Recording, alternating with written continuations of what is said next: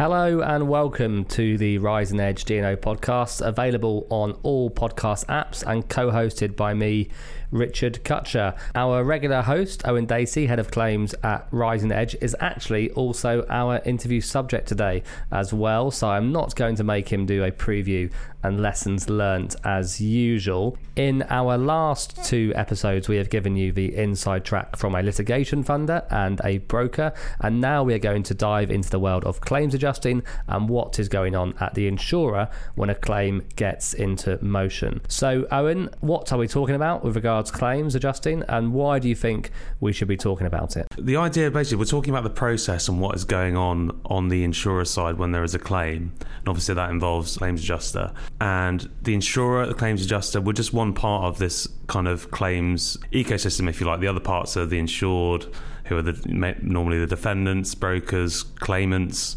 funders, regulators, mediators. And then when there's a claim that our lives sort of collide and we're on the other side of each other, or in the case of insured and insurer, on the same side. So everyone comes in with their own sort of motivations, objectives, perspectives, and we all want the process to be as efficient as possible, right? So our view is the better you understand the needs, objectives, processes, whatever on the other side, the more efficient the process can be. So the hope is, and the idea is today, that I can share the inside track, if you like, on what is going on within the insurer on the claims adjuster side to increase that understanding and awareness for those who aren't familiar with that side of things. So when there is a claim, it might assist with making it a more efficient process. And I think it's important to emphasise as well that we're talking generally here, aren't we? We're not talking specifically maybe about Rising Edge. Yeah, absolutely. So every insurer will be slightly different in terms of processes. It might vary a bit when you're dealing with Lloyd's, but I think most of the principles are applicable, generally speaking. Yeah. Okay, so let's go then to the beginning of the process. The insured receives a claim from a third party. Walk us through what happens next. So most commonly, the first port of call for the client will be their insurance broker. I'm probably just going to leave that there because we might come back to the inside track on that side of things in a later podcast. But most commonly thereafter, the broker will be the party who writes the formal notification to the insurer. They'll send an email enclosing all of the claim documents. Now, most insurers have a generic inbox where these notifications go, and in many instances those documents, they fly off to an offshore service centre, for example in Poland or India, and you have a data input process will occur. The claim goes on the system, gets matched to a policy. There's an automatic acknowledgement email that normally goes out with a claim reference number, and then sort of by magic a task will appear in the relevant team manager's name, and the claim gets delegated from there to the claims adjuster within the insurer. So what is it then? It's been delegated to a claims adjuster. What is the claims adjuster looking at when they receive the claim or notification of the claim? Yeah, so it's not rocket science. I'm going to keep it simple. If it's a notification of circumstances that might lead to a claim as opposed to a claim, all you're doing really is reviewing that information that's been provided and assessing whether it answers the question from the information provided. Do I have enough information to understand and accept the basis on which it is considered likely possible that this will lead to a claim in future? And policies will have conditions in there regarding the level of information that is required. And so you're just asking that question, has that been satisfied? Normally you need stuff, it's simple stuff like people involved, dates, relevant documents. And another important thing, why is it considered likely or possible that this set of circumstances might lead to a covered claim? Because you have to remember that often the adjuster is one or two removed from the underlying situation, the dispute, so they can't really assume anything. So I think if all of that is ticked off in one go in that initial notice, it can be so easy and straightforward and quick. If it isn't, on the other hand, I'd say generally expect a response asking for that stuff, and then some back and forth can ensue, unfortunately. So in that situation, Owen, if you haven't got enough information, is it a bit of a fact-finding mission for you? Yeah. But you're going back to the broker, going back to the client for asking to fill in the gaps if there are gaps in the information provided. Exactly. All you're doing is you're looking to gather the information that allows you to tick that box saying that has satisfied what we need to be able to understand why this might lead to a claim. Exactly. And sort of moving on to a notification of a claim, if it's an actual claim, again, it's fairly simple. That all we're looking at, does that claim trigger an insuring clause? And that is always a very fact-specific assessment by reference to whatever the defined terms of the policy are. And of course, and no one likes to talk about this, I don't even like talking about it, but you've got to make sure, obviously, that no exclusions apply. But I think when you look at the market and the people that do this best, the best insurers, best claims teams out there, generally the approach they take is always they're looking for a way to cover it as opposed to a way to deny it, if you see what I mean. So that's the mindset anyway that you should have going into it. Well, that should be good to hear for clients and brokers to hear you saying that. What are the most common recurring issues then at this stage that could lead to inefficiencies in kind of dealing with the claim and that process? And what are the most common bits of information that you see requested for further info on D&O claims? Yeah, so for notifications of circumstances, I've touched on it, but it's just almost always that the difficulty is just lack of information or explanation. So the insurer will need this, they will request it, and then you can get into a bit of a back and forth. But as I said, if it's provided at the outset, you avoid that. And as I said, it can be so simple. It's just an acceptance saying. And I've seen sort of many instances where the request might go back, and then there's a long period of silence ensues, and sometimes years. And there might be a good reason for that. They might just not want to deal with it, or they might want to leave it as it is, and that's fine. So I understand that. But all it does in one sense is it kind of leaves ambiguity with how it's been handled by the insurer. So is it accepted, and do you actually have the comfort that it's going to be tie back in future if there is a claim? Yeah, because I presume the insurer also wants to have some certainty if they're going to have a claim on their hands or not. So if they go back to requesting for information and it goes silent, you'd be forgiven for thinking the claim's not going to continue. And I think, it's how come, again, we're trying to get to a situation where there's just as much certainty on both sides of the fence about how it's being treated and what's been notified. Yeah. Okay, and notifications of claims themselves then? Yeah, so I'll run through some things that I think most insurers will always ask for. So again, it's good to get this in with the first notice. Copy of the complaint. And I know that sounds surprising, but that does happen sometimes. You actually find yourself asking for a copy of the claim. Secondly, is the company indemnifying the director in a D&O context? So if the D&O is a defendant, and we need this to determine the relevant insuring clause, basically. So again, this can go unanswered for months and years, and unfortunately we can't assume anything. We're not always party to what's gone on between the director and the company and what's been agreed, so we need to kind of tick that box, if you like. Thirdly, it's a simple one: details of the lawyers, defence lawyers, the team assigned to the matter, but not just that, their rates, the work they're proposing to do initially, the budget. We always need this, and we'll come back to that later.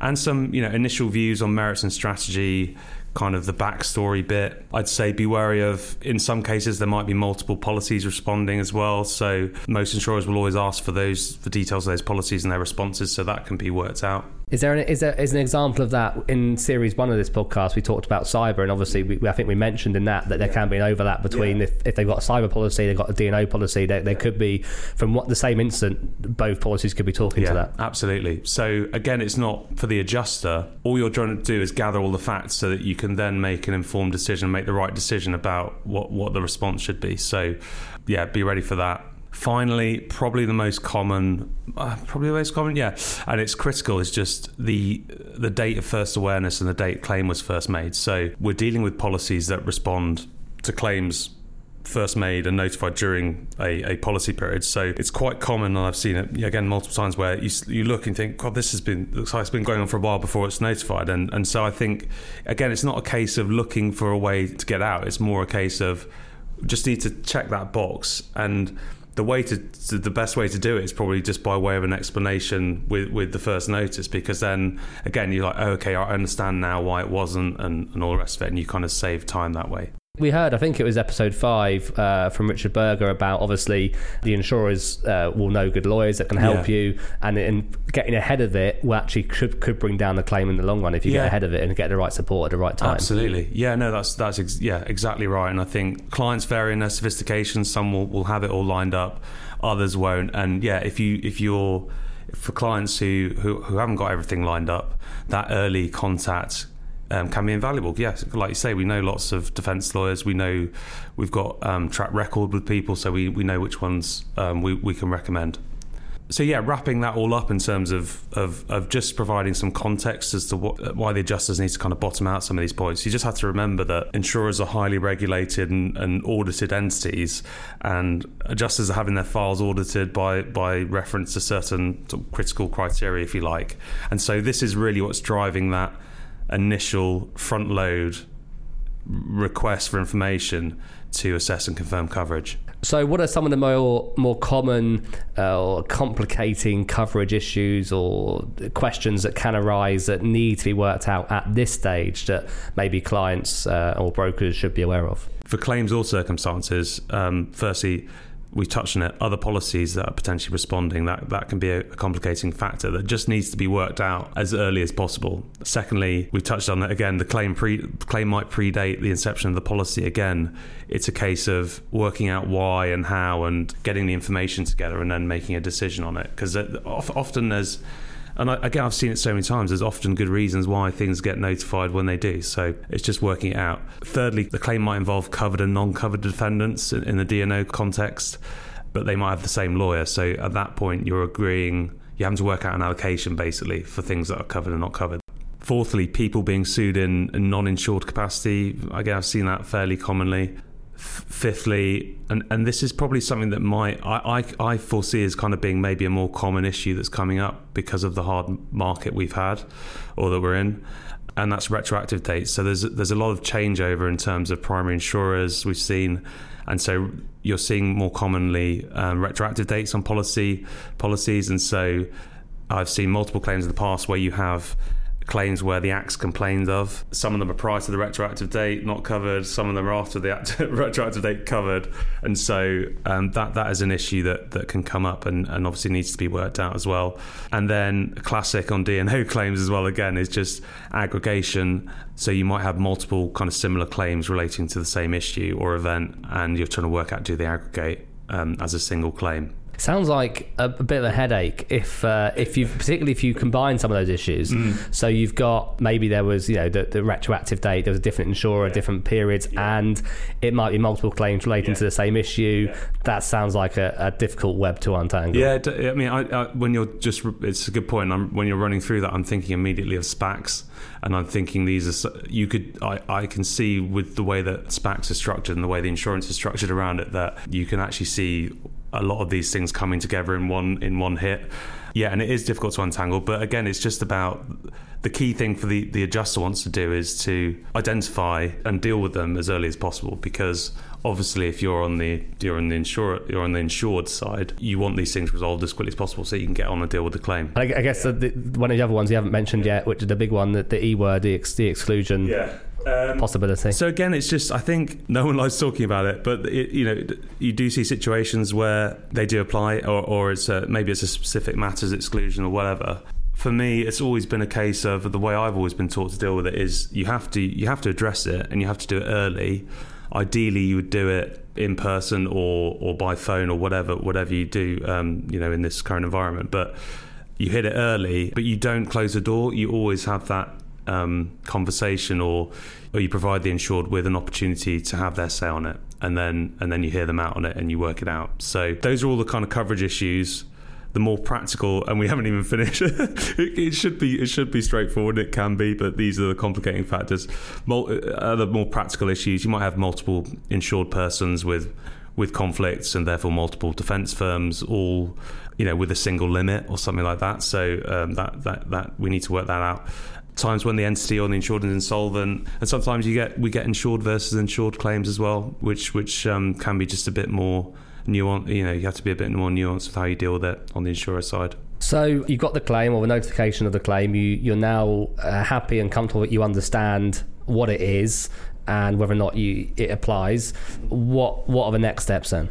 Yeah, so ideally you have a letter or email to the insured broker, and it's confirming cover and then setting out next steps that are proposed. So, but as you can see, there's a myriad of issues that can come up. So the initial behaviours and things that we're doing are trying to get those points sorted, agreed, or even sometimes just left there because it doesn't need to go any further and we move on. But working on the basis it is triggered and no exclusions apply, it's just all about, for the adjuster, it's about laying the foundations for interactions, how we're going to work together. And personally, I like many others, I think as well, like to meet defence counsel, meet the insured, have that initial call with them. I would say to people, expect that to be a common request if you do have a claim. Sometimes this can be a good forum for setting out our expectations or requests. Most important sort of general points at this stage: what is the anticipated timescale of events, what's happening when, reporting, the format and structure of that reporting, how often are we meeting up, what will the format be, who needs to be there. And most insurers as well, in my experience, they like to get a feel, an initial view on strategy and merits early on, in the knowledge that it's not always possible to give a detailed, really meaningful analysis, but you like to get a bit of a backstory because they're trying to get the exposure. And so that initial call is just about opening up a line of communication, making sure everyone's aware of who everyone else is and what their role is, really. I think you've touched on it there at the end, but what's the purpose of all of that kind of prep work? Why do all of that work up front, kind of front loading it? Yeah, that brings us on really to some of the insider points, if you like. And these points are about what's going on within the insurer that might be helpful to insureds and brokers. It comes down to a few things. The first is around just providing service, and the second is around what's going on internally and the internal processes that adjuster is kind of involved with and the stakeholders they're managing. So taking that first service point, claims is, of course, it's customer service. You are there to service the customer in their time of need, essentially. And a lot of people I know, they like what they do in claims because actually it's a role where you feel like you can actually help people. So it sounds a bit trite, but I think it's true. And so other than that first confirmation of coverage, which is the first critical stage, as a service provider, you want to be there ready and quick to respond at any stage when decisions need to be made. So it might be general strategy, it might be a specific thing like an application or settlement authority. So for me, providing the good service is about being there at those points and being quick and supportive. So all of that front loading with the exchange of information, meetings with defence counsel, setting out what you need early, this is all so that when that decision needs to be made, you're kind of ready to go. And then that's the first one, really. And then the internal processes a claims adjuster is dealing with. You've got reserving and exposure assessment, and then kind of internal stakeholders they're managing. So in reserving, in long tail lines of business, such as D&O, after servicing the client, I think one of the very most important jobs of an adjuster is to assess, test, recommend, enter an accurate financial reserve as soon as possible. So it's simple, really. The earlier you can do this and the more accurate you are with doing that, the earlier and more accurately you can assess profitability of a book of business. And so as an adjuster, you can go to some extent on experience, but you need that engagement, that advice. You need that telephone call with defence counsel and the insured to discuss the other side, the judge, the court, the damages analysis. So all your behaviours sort of driving, trying to get to that point of understanding the exposure, and of course talking to the insured themselves. It's their defence after all. So that's reserving, and then the internal processes, I could just run through quickly how it kind of works within most claims organisations I've seen, and again, it will vary. The financial authorities are delegated down the claims department hierarchy, so each claims handler has got a certain financial authority, and it will vary a lot depending on the company, but then the process for getting things approved that are above that financial authority varies again, but generally it's something like this. So if it's within the authority, it's easy. It's just a matter of getting the information and noting the justification on the file, and then that adjuster entering the reserve. You're good to go. But I think anything above that financial authority that the adjuster has, maybe say at the sort of 1 million level, you might then be dealing with kind of first level management. And in that situation, it might just be an email report to a manager and they sit down and discuss it. It gets agreed.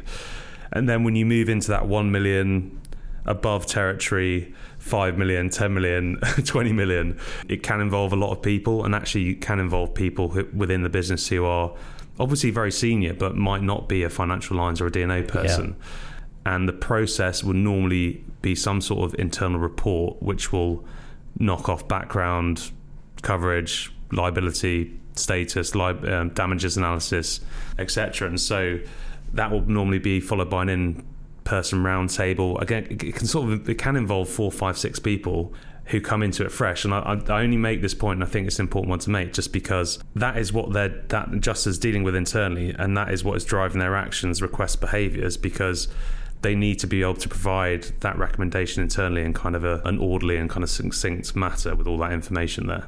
Because you're looking for all that information so you can report, if you need to, report accurately back up the chain, so to speak, internally, to make sure that whatever you're recommending, they understand why you're recommending it and why that's the right decision. Exactly, yeah. So I think you've highlighted there lots of possibilities or opportunities for things to go wrong. If things do go wrong, what is the cause? What happens that can make life difficult for everyone involved?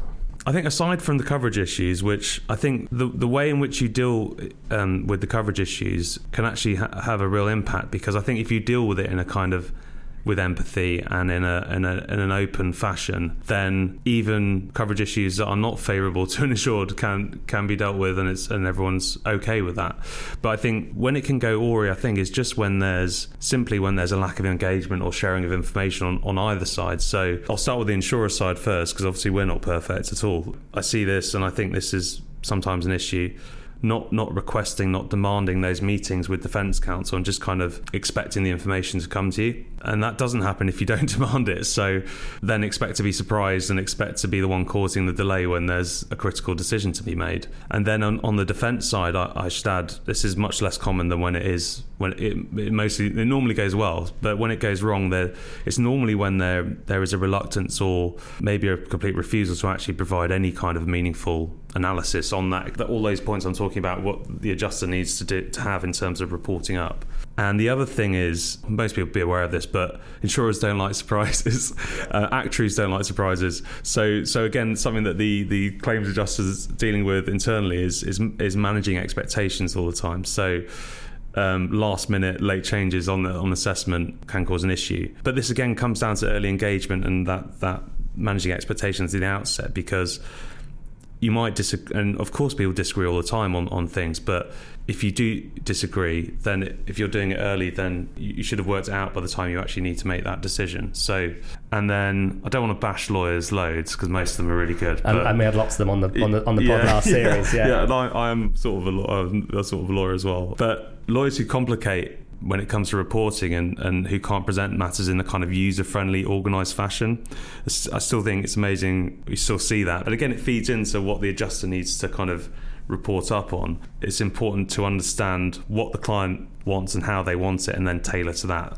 And this can just cause delay, because if it's not presented in a kind of user-friendly way that can be digested easily, then it's just going to lead to more questions and more delay. And then finally, again, it's unfortunately so common that it's so easily fixed, and it's just lack of consent and presenting bills when there hasn't been anything agreed in terms of a budget or the work that's going to be done. But again, you most of the time you work it out. But even as you said earlier, a lot of those issues seems like they can be avoided by that early engagement, by kind of transparency up front, by having the facts information and everyone on side, including Defence Counsel, the insurer, the broker, the client, whoever else needs to be involved, having them around that table for those regular meetings. Absolutely, yeah. Even with the cost side of things, things can rack up very quickly and can be very expensive. But I think as long as there's always that time just to tell people why, and it's changed because of this, and we need to do this, then 9 times out of 10 it just gets agreed and it will get paid quicker. So just that expectation management again. Absolutely, yeah.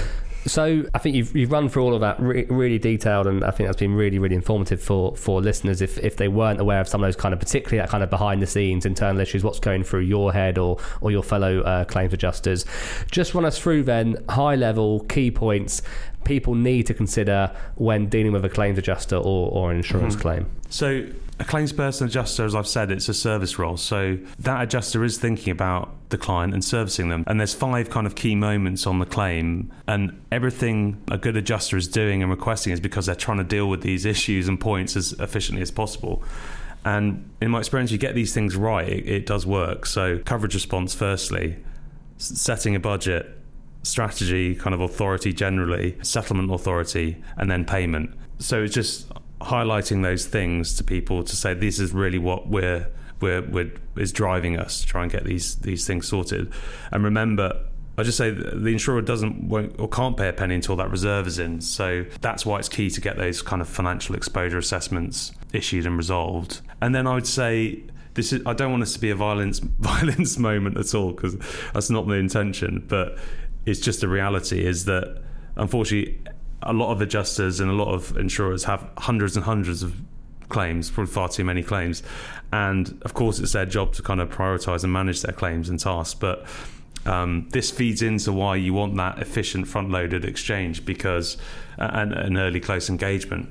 Remember also that claims adjusters might have a financial authority that is lower than the value of claims. So they're, again, we touched on it, but they're managing up and they're managing internal stakeholders, and they might be reporting up to non-specialists and people who don't know anything about the claim. So they're dealing with reams and reams of complex information, hundreds of claims, and they need to report up in a succinct manner with certain key bits of information we've touched on before, like budgets, merits, timescales, damages, strategy, economic analysis, the kind of cost benefit side of things. And it's always the same, it doesn't vary that much.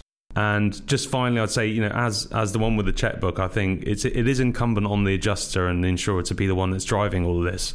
And that's kind of the value add, if you like. And of course, the experience you bring when it comes to settlement and mediation. But yeah, I would just recommend trying to get to know your insurer's claims department and the person, the managers, understanding that structure of that team, how it operates, as all that knowledge, I think, will be valuable, unfortunately, if you do have a claim. Well, Owen, that has been really interesting, and I'm sure listeners will have found it helpful to know the mechanics or the secret sauce, if you will, with regards to how insurers are reacting and the steps they are taking after receiving a D&O claim notification. It was certainly useful for me to hear some of that, because as a genuine outsider of the insurance industry, I don't really know how any of this actually works in reality, so it was good to hear that insight. Next up, we're going to be heading into our final topic of the series, a two-parter on litigation in respect of mitigation in trying to prevent litigation in the first place, quite a mouthful, and then on litigation strategies and tactics.